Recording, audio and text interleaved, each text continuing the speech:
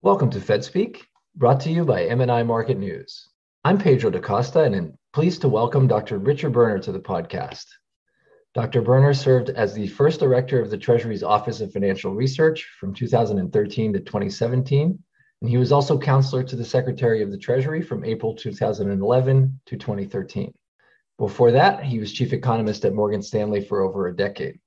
Dr. Berner is now clinical professor of finance and co-director of the Volatility and Risk Institute at New York University's Stern School of Business, which makes him the perfect guest to discuss the risks to the financial system and to financial stability more broadly, posed by rapid monetary tightening from the Fed and central banks around the world.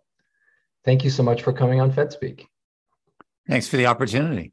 So the Fed's aggressive rate hikes, unprecedented, 75 basis points, 4 meetings in a row, and looks like a few more to go at least.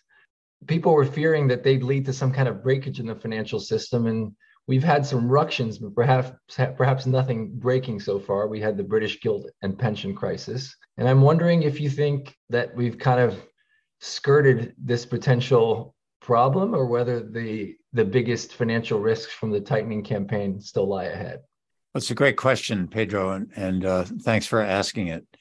I think, as I've said many times, I think that most of the risks in our financial system lie outside the perimeter of banking regulation, specifically in non-bank financial intermediaries and in systemically relevant markets. And the Treasury question is an example of that. We've seen reduced liquidity in a variety of sovereign debt markets, and that was certainly the case in the gilt market disturbance. That was unique in some ways because the UK pension system creates incentives for pension plan sponsors and their managers to fully fund and to invest in long-dated gilts, and they were really the only buyer in that market. So when problems started to emerge, owing to their leverage and to the diminished liquidity in that market, there weren't any buyers really to step forward. That's different from the United States. But I think the general idea that we've seen liquidity risks surface more frequently in markets is something that financial stability policymakers need to pay attention to, and to think about how to reduce strong demands for liquidity in stressful periods, how to make supply more ample in stressful periods. And, that's the framework, I think, for thinking about that. And also to provide incentives for traditional providers to maybe not step back from what they've been doing and to provide, once again, liquidity to markets. So those things are all really important. And what do you make of the fact that we keep getting concerns about liquidity in the Treasury market, which, of course, is supposed to be the world's most liquid?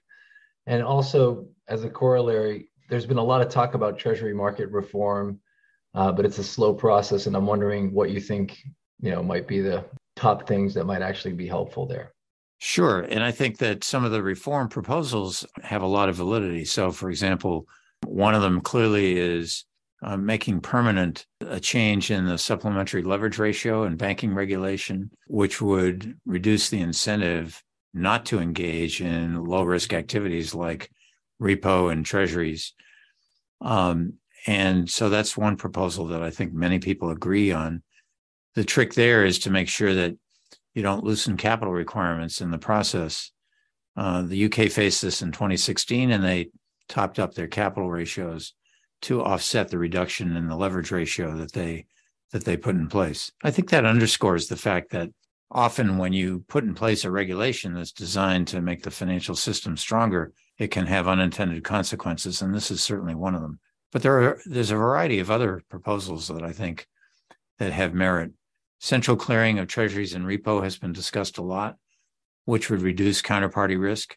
And of course, ironically, we know that with collateralized finance, and particularly in CCPs, the process of central clearing transforms counterparty risk into liquidity risk.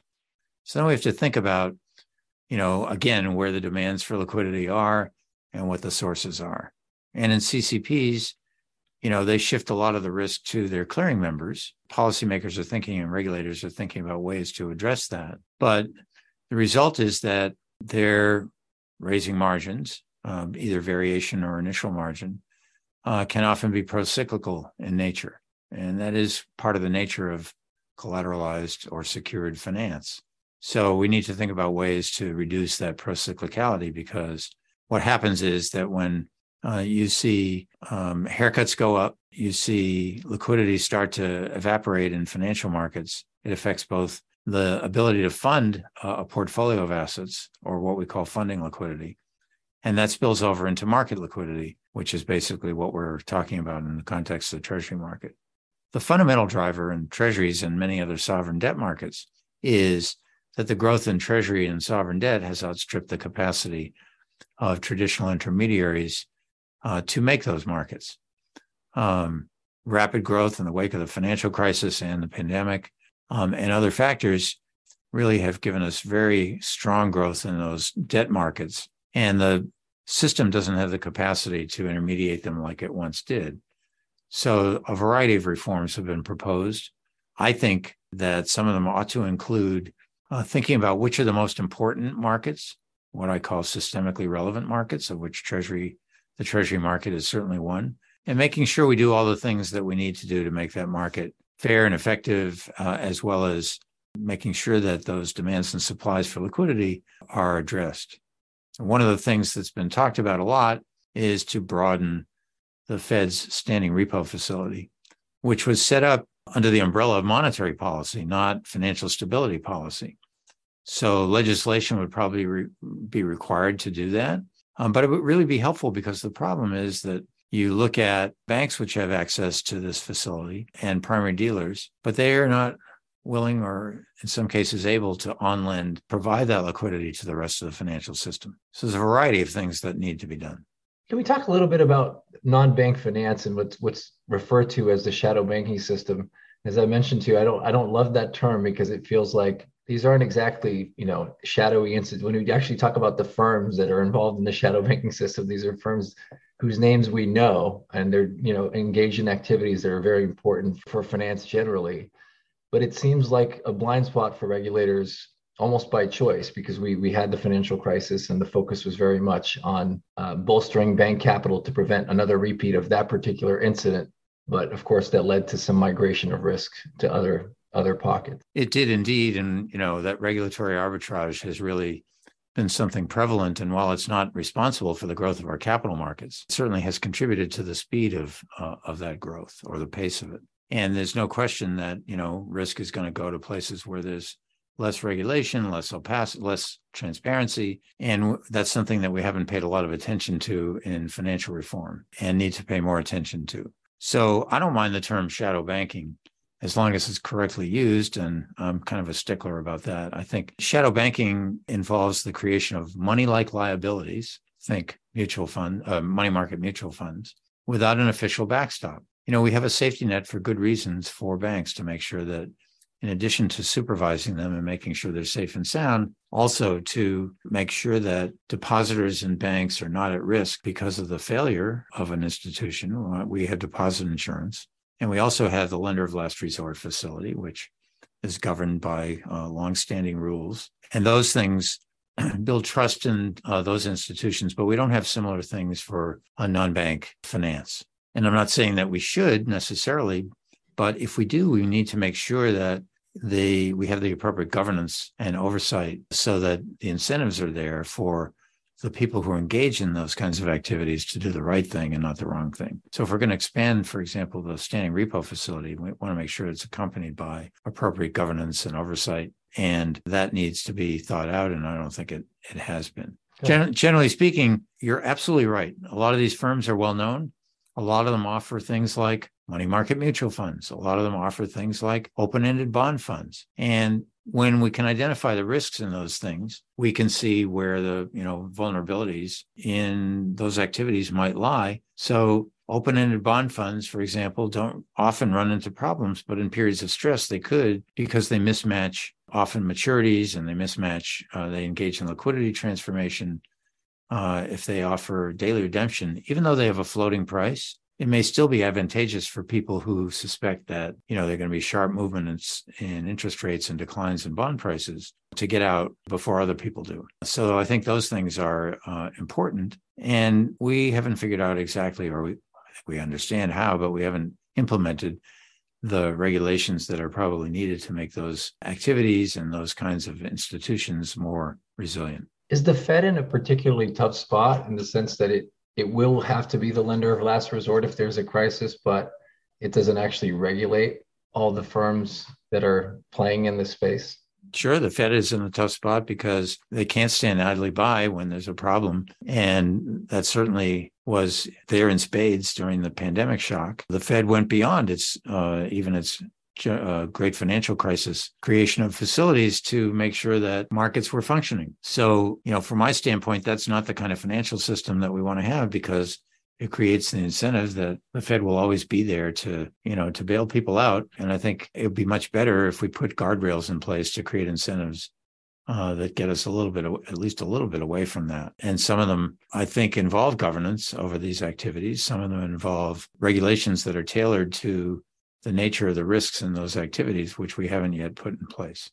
Now, does the Fed's quantitative tightening program, its effort to shrink the balance sheet, does that have any particular risks for the financial system? There's a sense among market participants that sort of that shoe has yet to completely drop, even though the Fed has telegraphed its intentions fairly clearly. Not only have they telegraphed their intentions, but they've also made and announced the schedule, for which they're going to unwind the balance sheet, pretty clear. They have principles, they have the pace, they have all those things. So it's not like there's a big mystery around that. But the fact is that when the Fed did quantitative easing, and let me distinguish between the two phases of that in the pandemic shock, the Fed first engaged in purchases of securities to assure market functioning. What they then did was they adduced a second reason for doing it, namely to support the economy by keeping a lid on long-term interest rates. Buying securities took duration, convexity, and liquidity out of the marketplace, and credit risk out of the marketplace. So now that they're doing QT, if you will, they are putting some of those things back into the marketplace. And they're putting term premiums and term risk back into the marketplace. You wouldn't know that from looking at the Treasury yield curve right now, but we don't have counterfactuals to say exactly what that would look like in the context of people anticipating a recession or the end of inflation. What I would say is that kind of analysis leads us to thinking that, if you have no choice but to buy securities to assure market functioning, you got to make sure that there's a sunset announced for when you're going to stop that. And in the Bank of England's response to the gilt disruption, they did exactly that. They said, we're going to stop on Friday and you folks are on your own. And in our judgment, this market is functioning well enough so that you can then do without our support. And I think that's one of the things that the Fed did not do, and other central banks, frankly, did not do when they did the quantitative easing in two phases. And then the problem with the long period of being involved in, continuing to buy securities in the marketplace, buying mortgage-backed securities, for example, even when home prices were rising at a double-digit pace, that seems like you had one foot on the accelerator and kept, supporting a housing market that obviously did not need support. So the longer you stay there, the more you create the expectation that you're going to be there, and the harder it becomes to extract yourself. So we don't know what risks are out there, but as the Fed has said in its own financial stability report, and as other policymakers have said, there are likely hidden pockets of leverage. There are likely vulnerabilities, the extent to which we are not aware, in various parts of the financial system that we haven't seen yet. And, those things are maybe not easy to analyze because we either lack information, we lack insight, we haven't shone a flashlight into those dark corners of the financial system sufficiently for us to identify those risks.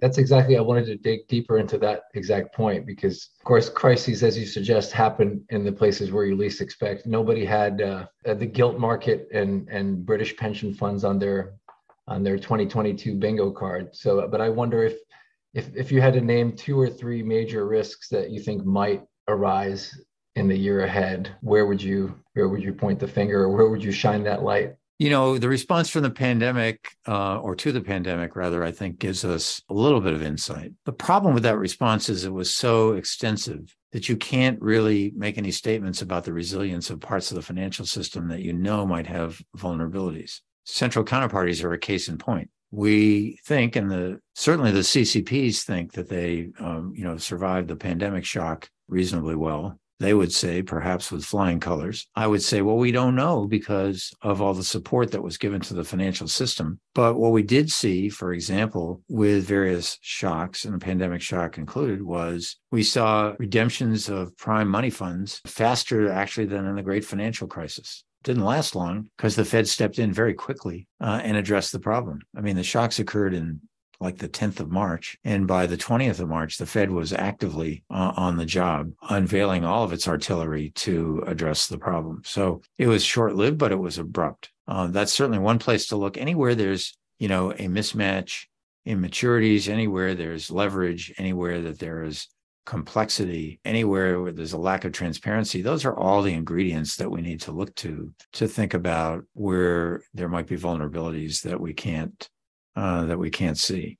Some people say, well, what about crypto? And my response to that is, I'm not surprised that crypto hasn't had a big impact on the financial system because it's not big enough, nor is it interconnected enough to have an impact on the financial system. Certainly people lost money in crypto, but it hasn't spilled over to other parts of the system. When we think about financial stability, it's all about those vulnerabilities and the shocks that expose them and the spillovers that can affect the system as a whole and prevent it from performing its basic functions. So, you asked me where the top three things might be. It could be in CCPs or in some of the clearing members of the CCPs on whom the risk is shifted if there's a big enough shock. It could be in some open-ended funds where we're not quite sure, what the risks are because they're not transparent. It could be, in other parts of the financial system. I think given the history of intervention by central banks, not just the Fed, in financial markets, if a problem emerges, there's a very good chance that what you're going to see is pretty swift reaction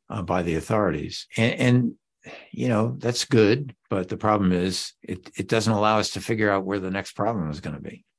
Just because there's no breaking of the buck doesn't mean the buck would not have broken without you got it. That makes a lot of sense. I guess the primary reserve fund experience was really etched into the memory of regulators in a way that they will not allow it to repeat. And the irony is that, in 2011, 12, 13, a decade ago, we started talking about a variety of things that we needed to do to fix those problems. And initially couldn't get the votes to do it on the part of the SEC, who was the primary regulator for these funds. As a consequence, the Financial Stability Oversight Council wrote a report that said, here are the problems with this. And that was part of so-called Section 120, where activities were identified that could disrupt the functioning of the financial system. And this was certainly one of them. Wasn't unique to any particular institution, but it was pervasive across a number of institutions and was an institutional feature. And so they put in place some reforms. Those reforms had some beneficial impact. But the irony is that here we come to the pandemic shock, and we see that those reforms were not up to the task. And they weren't sufficient to prevent the runs on money funds that were occurring. And so now we're talking again, the President's Working Group and other parts of the regulatory apparatus are talking about, not just in the United States, also in Europe and elsewhere, about round 2 of money market fund reform. And the irony is we've talked about a lot of the things that they're now, rethinking again, but couldn't get done at that time. Likewise, when we think about the procyclicality from collateralized finance and CCPs, how do we mute the procyclicality? Well, one proposal that was discussed almost a decade ago extensively, and I was involved in that, was having minimum floors for haircuts for repo and for other kinds of secured finance. Lots of talk, no action, hard to do, and not many people seem to be talking about it. But if you want to address procyclicality, think about the causes of that procyclicality and address the cause, not just the symptoms, but also the causes. And if it's intrinsic to this kind of finance, then address those embedded features. So if I could ask you one last big picture question about the interaction of monetary policy and financial stability. Are you concerned that the Fed might be induced to stop its monetary tightening for the wrong reasons? In other words, because it's worried about financial breakages rather than because inflation is actually convincingly returning to target? Is that an impediment to monetary policy? It's not a serious concern right now. But I think it could be, as the Fed continues to hike rates. Just as we haven't seen the cumulative impact of what's been done so far on inflation and the economy, both appear to be respectively higher than and more resilient than expected. But what that suggests is that the Fed may have to do more, and certainly may have to do more than what's priced into markets. If that comes as a surprise, people's positioning and vulnerabilities in the financial system could be exposed in a way that we're not too happy about. It's not like the Fed is unaware of those things. In their November financial stability report, they did talk about some of the issues that we've been discussing here. And so in thinking about it, I think that there has been some discussion about financial stability issues. Not a lot. I don't think the Fed wants people to perceive that they're going to throw in the towel on fighting inflation because they're worried about something minor breaking in the financial system. That would certainly undermine their credibility with respect to inflation. But I do think that they are thinking about those things, and they should. And they should be thinking about, we talked about the impact of quantitative tightening. When this was done in the past, we saw that there were certain issues arising in connection with them. Maybe not causally, but certainly in connection with them. In 2019, we had, a period during which we found out that the demand for bank reserves was stronger than people expected. And we saw disruptions in the repo market and other markets. So you can't rule out that some of these things would have consequences. And that is the challenge for the Fed. If we haven't done in the past what we needed to do to make those parts of the financial system that are more vulnerable, more resilient, then that can be an impediment to monetary policy pursuing its other goals. And that, I think, underscores the basic point that you're getting at, Pedro, which is that in order to have an effective monetary policy, you have to assure that the financial system, which is the conduct for the conduit for that monetary policy, function under a variety of circumstances and not break when you're trying to bring inflation down. Absolutely. Well, thank you so much for your insights. I really appreciate it. That was Dr. Richard Berner, clinical professor of finance at NYU. Thanks for having me.